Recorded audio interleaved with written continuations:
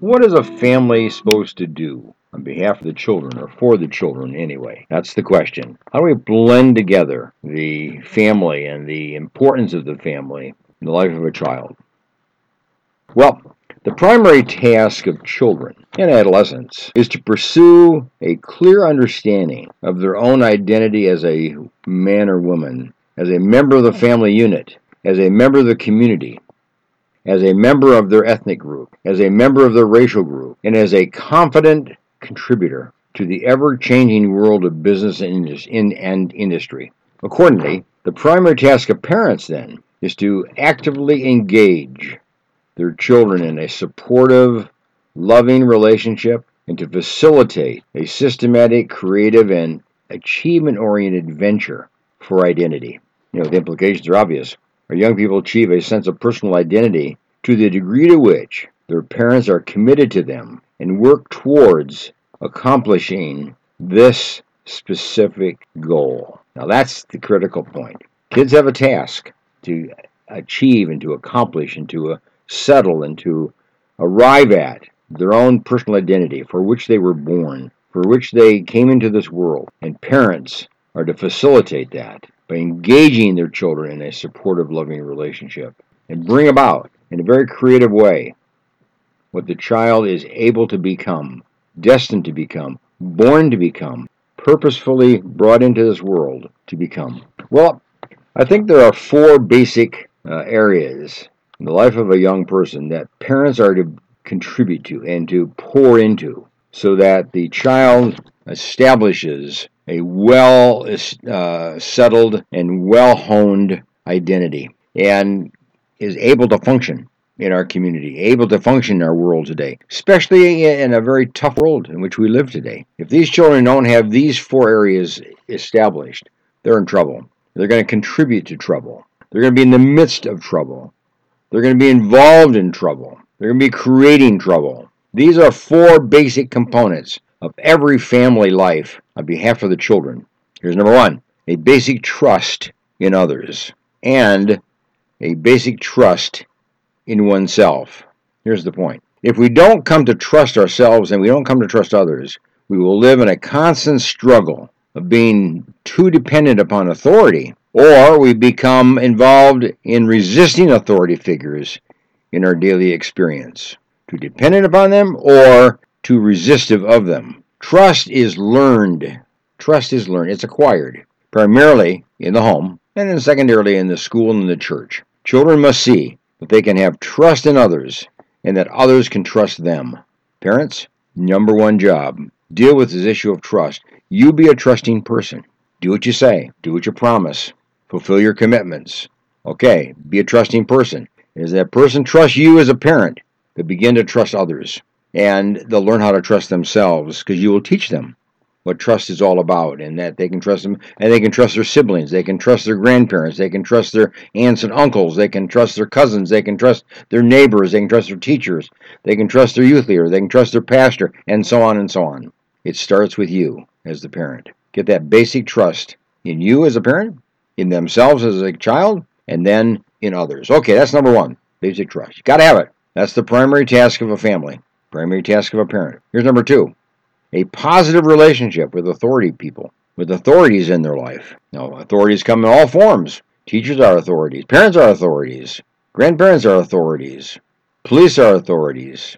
Pastors are authorities. Youth leaders are authorities. And so on it goes. Kids are to have a positive relationship with authority people in their life. And you're to facilitate that as a parent. This comes from interacting with authority figures.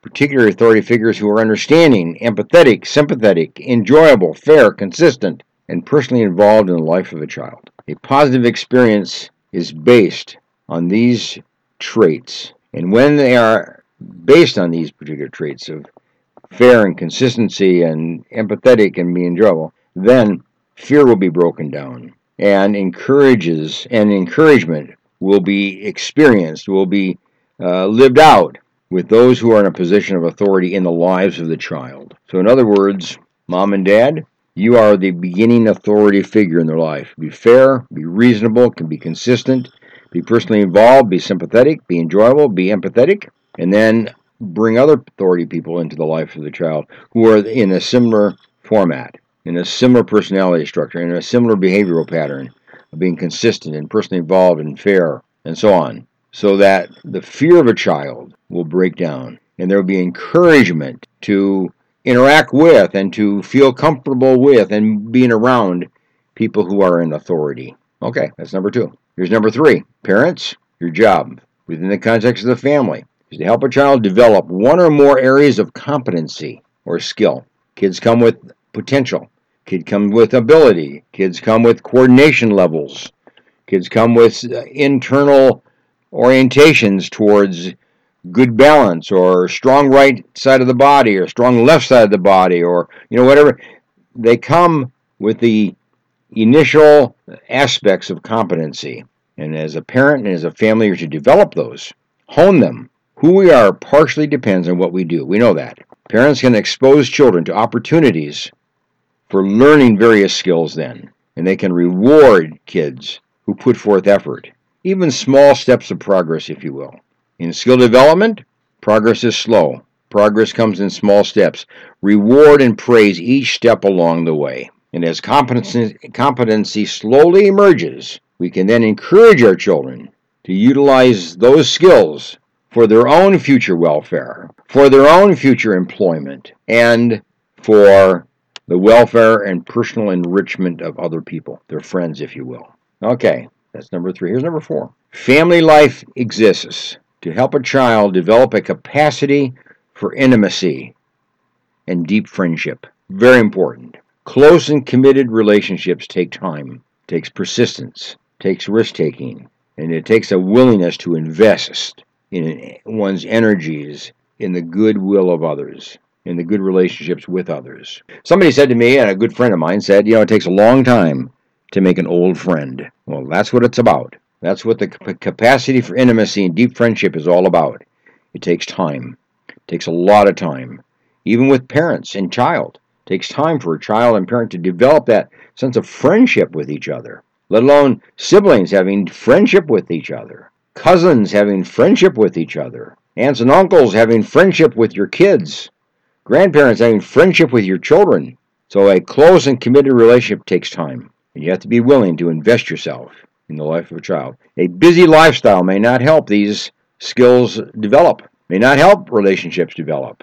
Intimacy takes time and it takes sacrifice, and you have to put away your own personal and selfish desires and wills and activities for the betterment of somebody else. That's what friendship is all about. Friendship requires us to take time and to listen and to touch those close to us. So mom, dad, family life, what's it all about anyway? Develop a basic sense of trust in others.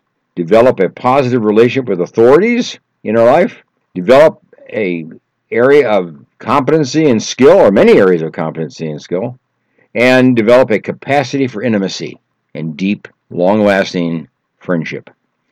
So the attainment of a sense of identity is one of the most important tasks our children will undertake. And we as parents need to undertake it with them. The venture can be a very exciting experience in working together with your kids towards a common goal. And then as the goal is attained, the rewards and benefits can be mutually satisfying and mutually enjoyed. Each family in a different way, each child in a different way, each parent in a different way. So let none of us fail our children, but rather become a source of encouragement, of support, and guidance in helping the child answer the question, who am I anyway? Why am I here anyway? What's my life purpose anyway? For what reason am I here anyway? That's what it's all about. Nice to have you join us today and pick up my book, Dr. Teach Me to Parent. Go to my website, www.booksbyhedberg.com. Bye for now.